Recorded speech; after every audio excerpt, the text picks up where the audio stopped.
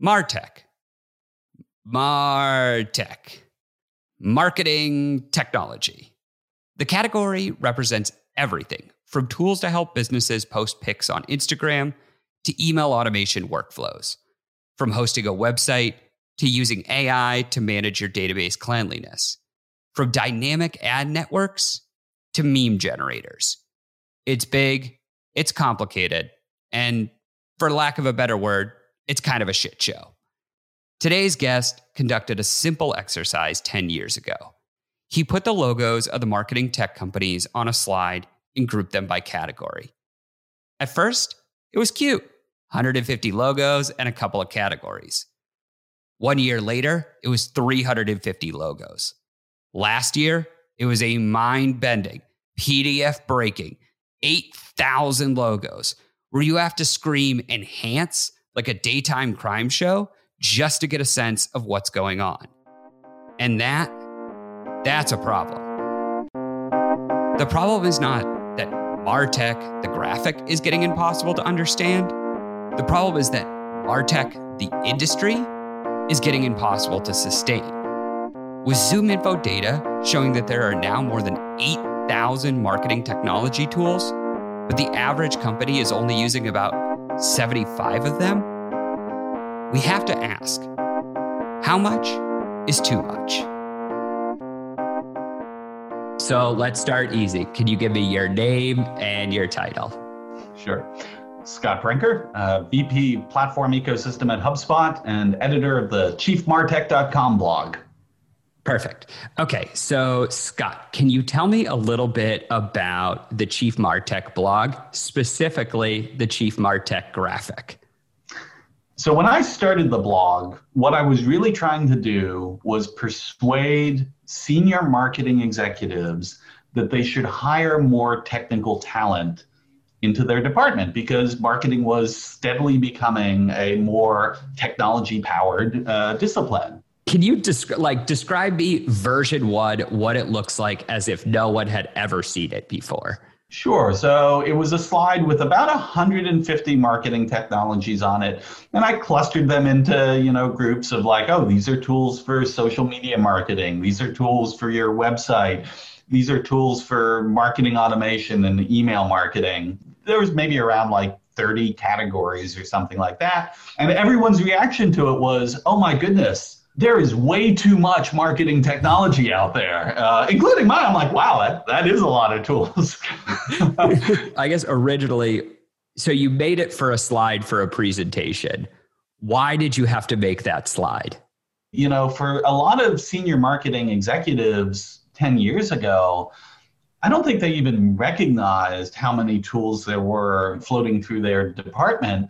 And when you stood back and you saw, okay, not only is this a whole bunch of these logos, but each one I can actually look at, I'm like, oh yeah, we do use that. And oh yeah, this one over here, I've heard of them. I know why I would want them.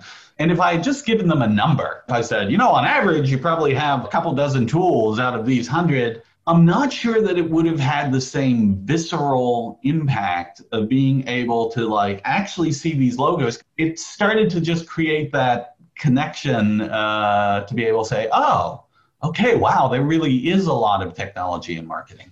I have so many tales of a CMO being in a meeting with them. And when they're asked, well, what's your marketing technology stack? Their answer comes back is like, oh, well, we use Adobe. That's it. No, that's the only one we have.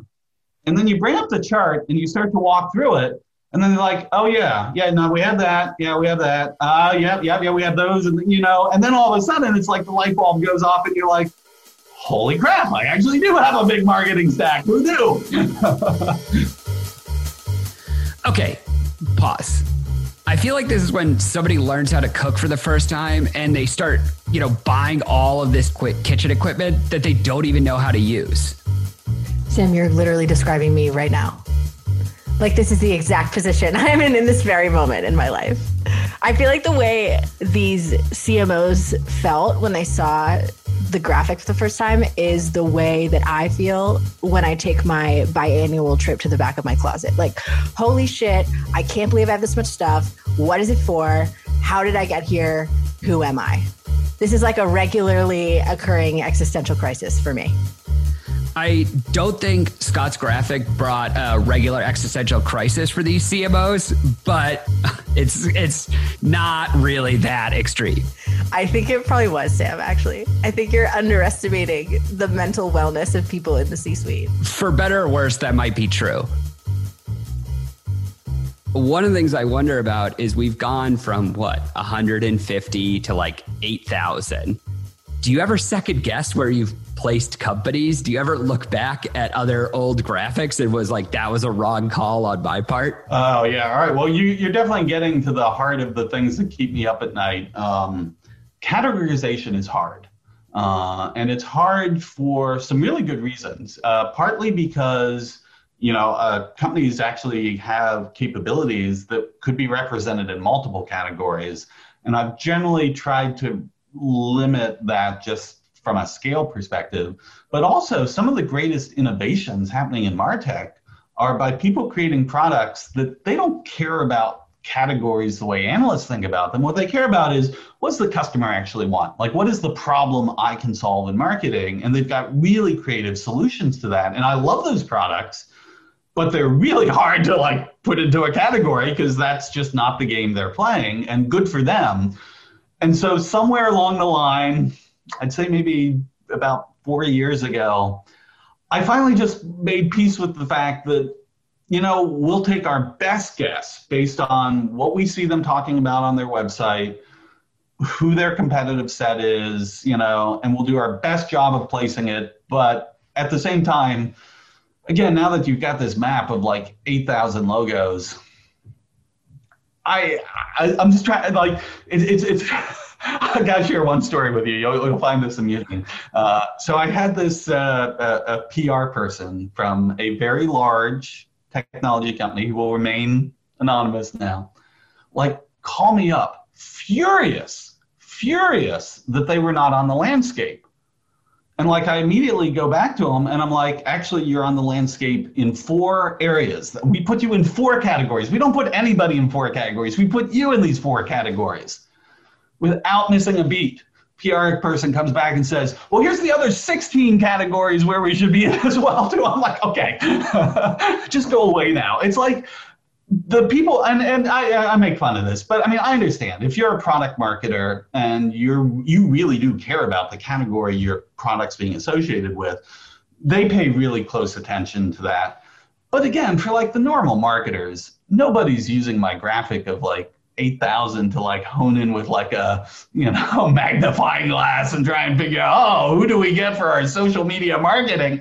It's that's just not how it's used. And so chill. Now that it's gotten so big, and as you've mentioned, PR people from large companies are calling you sometimes. People are looking forward to the MarTech super graphic. Do you ever struggle with imposter syndrome, or have you ever kind of struggled with why am I the person doing this? I mean, I'm an entrepreneur by background, so imposter syndrome is where I have lived my life. So I don't know that this is any different. Again, on the landscape, I guess it doesn't bother me that much because, again, there isn't really anything magical about that. I mean, anyone who actually wanted to invest several thousand hours of their lives into tracking this stuff down and putting little logos could do it. This is not a very high-end skill. So yeah, I don't feel a lot of imposter syndrome about that.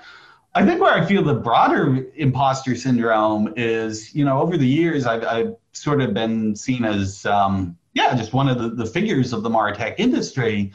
And so I often feel like people attribute a level of oh, well, if there's a MarTech question, Scott must have the answer to it. He's the omniscient MarTech person.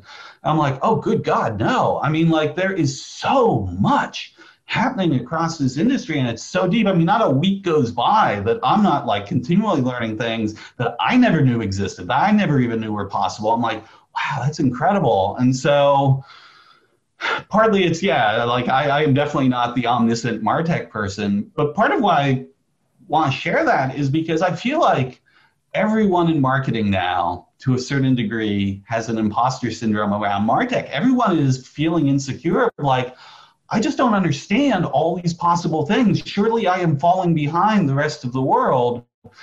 And I kind of want to assure you that no, actually the whole world is in this spot right now. There's so much happening, changing so quickly, innovating so quickly. Nobody on the planet like knows all of this stuff, So, deep breath. You're not alone. It's a challenge, but you're not alone in that. I assure you. Yeah, because I think if anything, the graphic now gives you such a sense of feeling small. You're like, I feel like I've been working in, my whole career in like software for a while.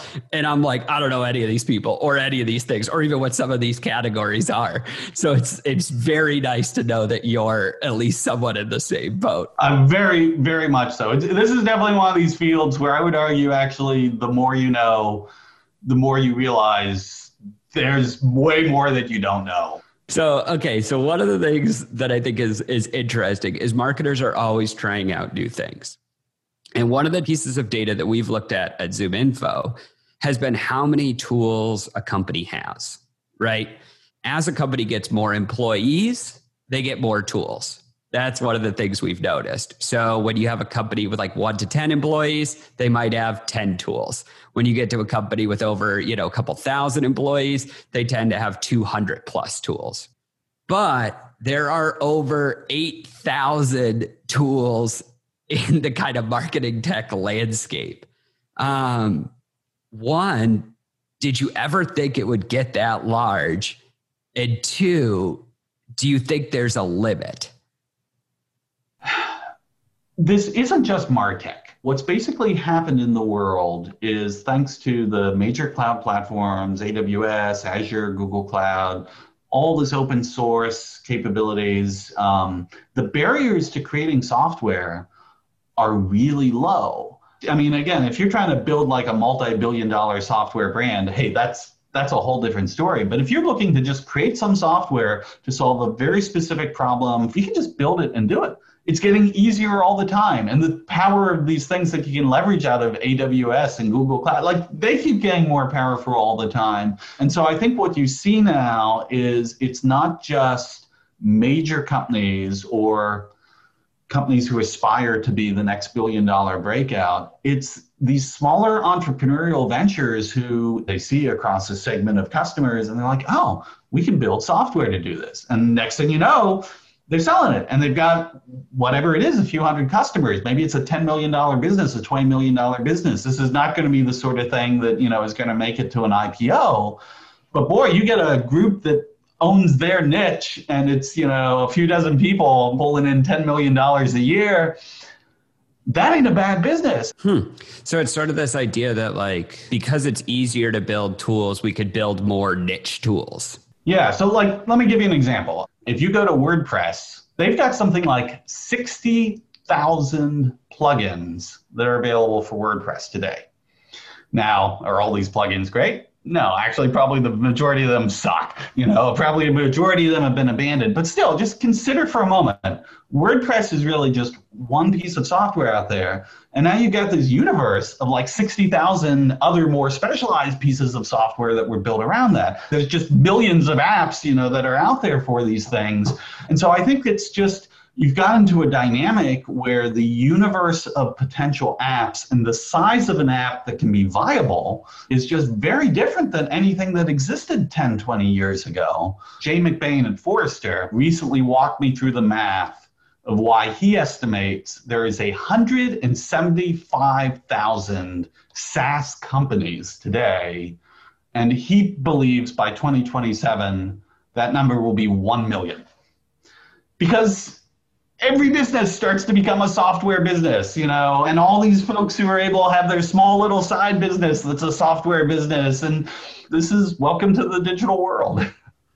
With everything that has happened in 2020, one thing we've noticed is that simply a lot more businesses are digitizing, right? A lot more small businesses are coming online. A lot more companies are using shopping carts. A lot more companies are doing ads on Facebook. How do you think this rapid digitization is going to change the MarTech or affect the MarTech landscape? we haven't started work on our 2021 landscape, but I can tell you based on the ratio of the number of news stories I get of an acquisition relative to the number of notices I get of new startups that have been launched and gotten funding, the new ones are still outpacing the consolidation. So I still think it's going to be a bit expansionary for a while. And it's partly because the market of potential buyers for these technologies is growing tremendously. Why do you think marketers adopt new technologies? Marketing is in the business of differentiation. A marketer discovers a technique that no one else is doing. They do it, and they get these great returns on it. And then eventually everyone else starts doing it and the returns drop and, eventually it becomes shitty click-throughs. And now you have to go out and find some new thing. And there's a reality to this. And so I think marketers are kind of always forced in this position of whatever you were doing yesterday that was working, you can't really rely on it to carry you through next year. And so they keep themselves attuned to okay, is there some new thing we can do that will get us there ahead of the rest of the crowd? Some people would look and say shiny object syndrome. I actually think that's marketers doing exactly what they should do, which is figure out how do I get an edge, before my competitors. Yeah, you phrase it in a very nice way. I've also heard it as marketers ruin everything. So whenever it's great, social media is sweet, then marketing gets involved and ruins that, or whatever it is. It's always marketers ruin everything that's going to be cool. But you have a much nicer way of saying it. So, all right, but even if we buy into your proposition, marketers are going to ruin everything, then still as a marketer, that means oh, damn it. Well, all my peers just ruined that thing that was working really well for me. So now I better go find something else. Yeah.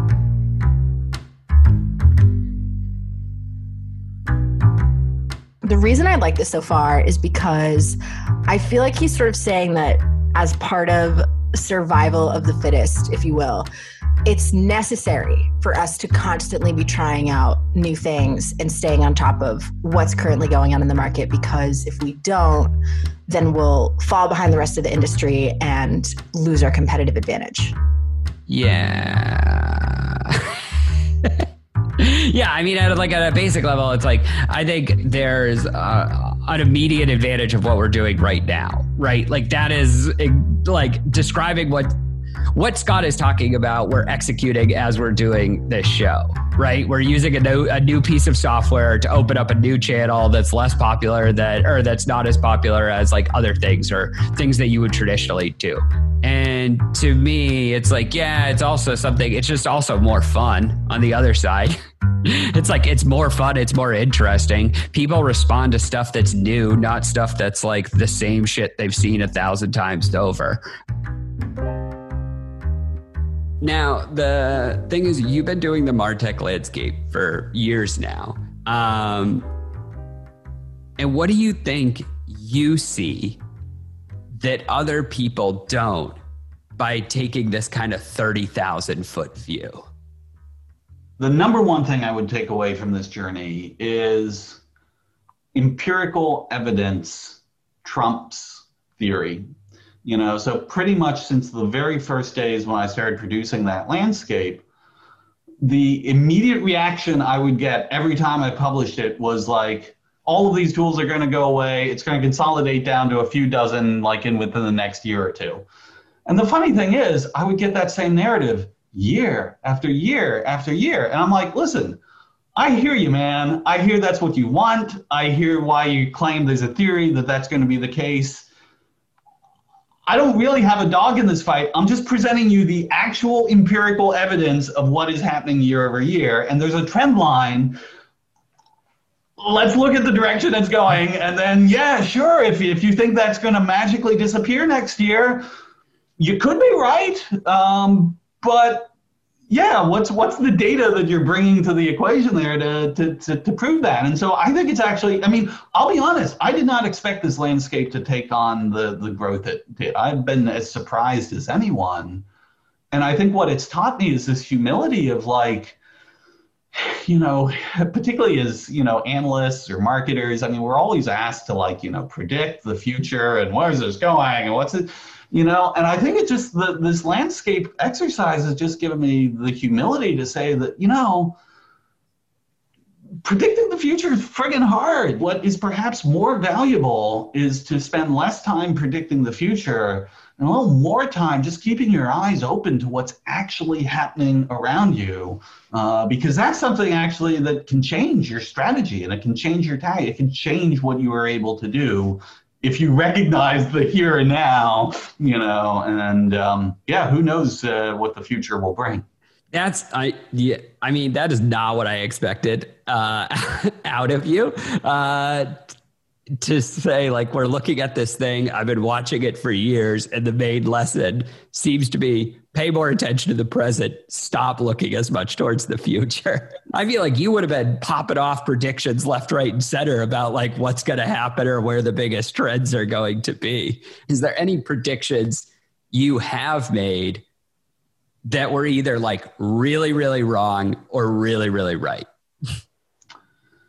So I think the one I was right on is by the time I got to like the 2014 landscape, I think the post I wrote either to release it or shortly after was like 1,000 MarTech companies in the world is the new normal. It's not going to fall below that number. And I think that one ended up being true. I just actually did a paper about a month or so ago with WPP, where they had asked me to try and take my best assessment of like, what do you think the trends over the next 10 years in MarTech will be? And again, I'm always reluctant on making hardcore predictions, but what I looked at was like, okay, here are some trends that are actually happening today that everything I see suggests that those trends are only going to accelerate. And it's the stuff around no code. It's the stuff that there's going to be more software in the world, not less.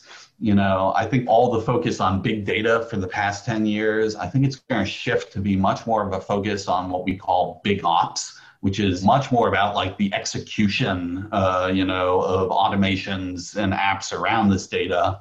So I don't know. We'll see if when we get to 2030, you can look back and say, yeah, Scott, boy, you were like seriously wrong in all 5 of those. This is random, but do people like at this point believe you when you make a prediction, or do people push back on you a lot? And both, and part of it is, again, I'd be like the first person to like push back too. I really do enjoy engaging with people who argue against something I'm saying on this. I mean, there are some people who are just going to troll you no matter what you do. And so that's not much fun, but if someone is like genuinely like, here's why I think you're wrong, and this is the case for it, man, I love those conversations because this is a complex world. And yeah, it's entirely possible that, I'm looking at some sort of trend through one lens and somebody else has a different lens and some different data, and you're like, oh, yeah, okay, that's an entirely different dimension that I didn't even think of. Yeah, bring it on.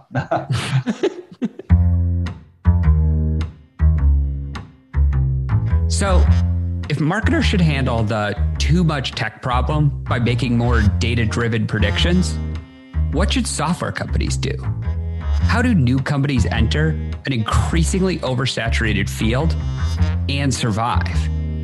For Scott, there's a very simple answer to this. Find your niche. This will be where the specialization comes in. Like Mindbody, they're not trying to compete with Salesforce or HubSpot or these other folks in like, oh yes, we're the horizontal CRM for everything. There's some things that are very specific about the services they're delivering. For them to do a really specialized version of that and then be able to go to, these gyms and be like, hey, listen, look how perfect of a fit this is, and people are like, oh yeah, that's awesome. Yeah, let me do that. I think you're going to see a lot more of that because again, now going back to those entrepreneurs who can create software relatively cheaply, like if they find any particular, like, I don't know, pet salons. I mean, will there be a software for pet salons? I wouldn't be surprised. Actually, this is my one great regret, by the way. I had the opportunity at one point when I was launching the SaaS thing that became my previous company, where we briefly had toyed, my founders and I, like, we'd done a couple of, trips to Napa Valley just for fun. And I'm like, wow, wouldn't it be amazing to write the SaaS software for wineries and winery businesses and then like spend your days like going around and engaging with all of them. To this day, this is my one regret that was not the, SaaS I built. I don't know how profitable it would have been, but boy, that would have been a fun experience. So, but yeah, I think you'll see a lot of those like niche vertical solutions. Looking towards like the categories that have risen, right? It seems like the standouts from the last year was a lot in data and a lot in compliance. And I'm wondering if you could just talk about the context of why you think those categories are rising. I think we've gotten to a place where 5 years ago, 10 years ago, certainly 5 years ago, like marketers just like, give me data, and I store it all in and stuff it all in, and more data, the better. But not a lot of attention was paid to the maintenance of that data or the quality of it. Because at the end of the day, a lot of the marketing tactics we were employing were still in the mode of like, oh, well, just throw more names at it, right? Like, you need more leads? Well, just send out more emails to more people. Done, Miller time. And what's happened now in the past few years is we've now got some really sophisticated technologies that can segment and act on people based on all these data signals. But in order for those algorithms to perform properly, it's garbage in, garbage out. Like you need quality data, in order to be able to make, to rely, on now what those machine learning algorithms are doing. And I think this is sort of the hidden benefit that came out of GDPR, is I think up until GDPR, marketers didn't want to spend any money on data quality. It was like, why would I do that? I can go out and buy another list instead of like maintain the one I have. GDPR forced people to start to put some of these mechanisms in place to, have better quality. And then in the process, I think a lot of marketers actually discovered, well, wait a second, actually, this is better because my list might be smaller now, but I actually know who these people are. I'm getting better engagement from them. Now when I feed this stuff into my, lead scoring mechanisms, the accuracy, that's coming out on the other end is just a lot, greater. And so I think, marketers have started to get real religion around, not just quantity of data, but quality of data. And as a result, we're now seeing this data field has a lot of opportunity for innovation around data quality. So correct me if this is not a right interpretation, but it seems like part of what you're saying is that like quality of the algorithms, the quality of the machine learning, couldn't overcome that it was garbage in data to start. Is that sort of the problem? Yeah. And I think if you look at the past 2 years, there's been a sort of a parallel maturity here. The machine learning has been getting a lot better in the past 2 years. Like a lot of the algorithms and, where they were being deployed was still quite limited a few years ago. Now it's, much better algorithms and they're embedded in a lot more scenarios. And at the same time, over these past few years, again, initially inspired from a compliance requirement, marketers have just gotten a lot tighter on the quality of their data. And those two things feed into each other. That it's what do they call that? Virtuous cycle. The virtuous cycle. Yes. It's like quality data, better machine learning, better quality data, all that stuff. Exactly. So with a bunch of people adding all of this new tech, do you think things are going to lose their efficacy quicker? Is there kind of going to be a great plateau of effectiveness for a lot of these marketing technologies? There will be moments here and there where you get the edge with some technology, but I mean, all of those products on my landscape are all commercially available. Anyone with a credit card can go and get them. So it's like, you can't really think that buying one of those products, is truly some moat of competitive advantage.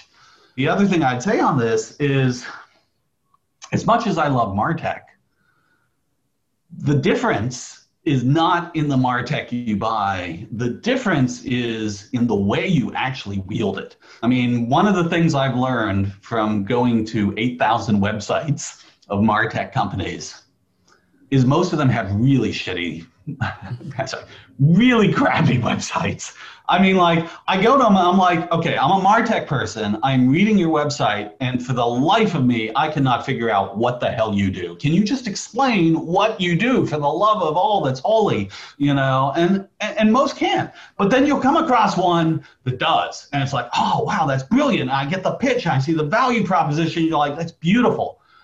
It doesn't matter which technologies those different companies were using to build their website. The ones who are like wielding it to actually make a really compelling presentation, they're the ones I've got to put money on. Like, they're the ones who are going to win. The others, it doesn't matter how cool their digital experience platform is. They're like, you know, pumping like terrible marketing through it. So I guess in a similar vein, but switching gears, very quick question. Do you like the Beach Boys? I do. Wow, that's non sequitur. Non sequitur. So one of the things about Brian Eno is he was one of the people to popularize the idea of the studio as an instrument, right? That the studio is more than just a place that you would record. It has a defined effect on the output. And I was wondering if you, like, how you would kind of respond to that idea in the context of marketing technology. Often something where the tools you use, I mean, you just said in some ways that it may not have a huge effect, but I mean, do you think that the tools we use have an effect on that output? Yes, I think here's the thing. It's the combination, like, I could go into the same studio, you know, that like Brian Wilson, like, you know, recorded Pet Sounds in. And I'm pretty sure Pet Sounds is not coming out of my session, you know, but you have to acknowledge that the tools, you know, that Brian Wilson had in the studio combined with his, you know, vision and inspiration created something magical. And I think that really is the way to look at it. Yes, these tools can enable us to create things that just weren't even conceivable, you know, a few years ago. But it's very rare to find a MarTech where it's just, you know, the tool itself, like, buy this and magical things just automatically happen on the other end. You have to develop the skills. You have to wield it with, you know, creativity and talent. Awesome. Thank you so much, Scott. I really appreciate you taking the time to do this. This is a great conversation. Well, thanks for having me as a guest and putting up with my ranting on some of these things too. So. No, I love it. Thank you. I really appreciate it.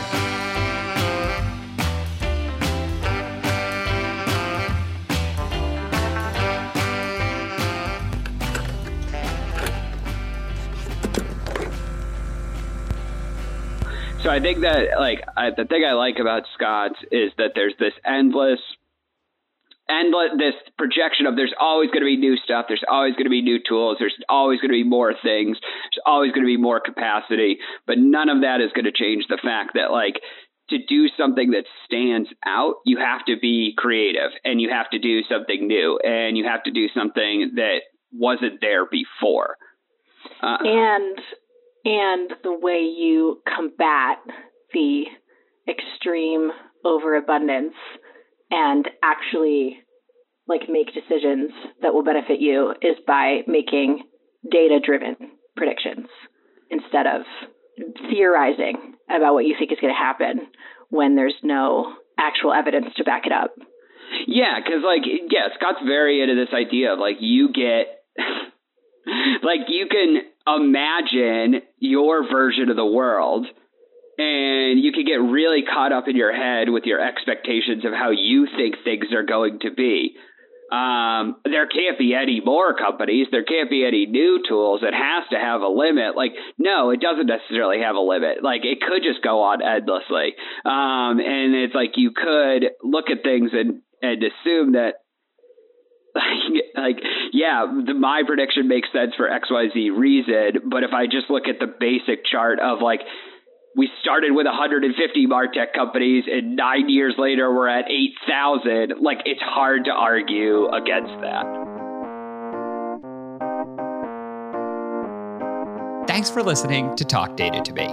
If you'd like to know when new episodes come out, make sure to subscribe on Apple or wherever you listen to podcasts.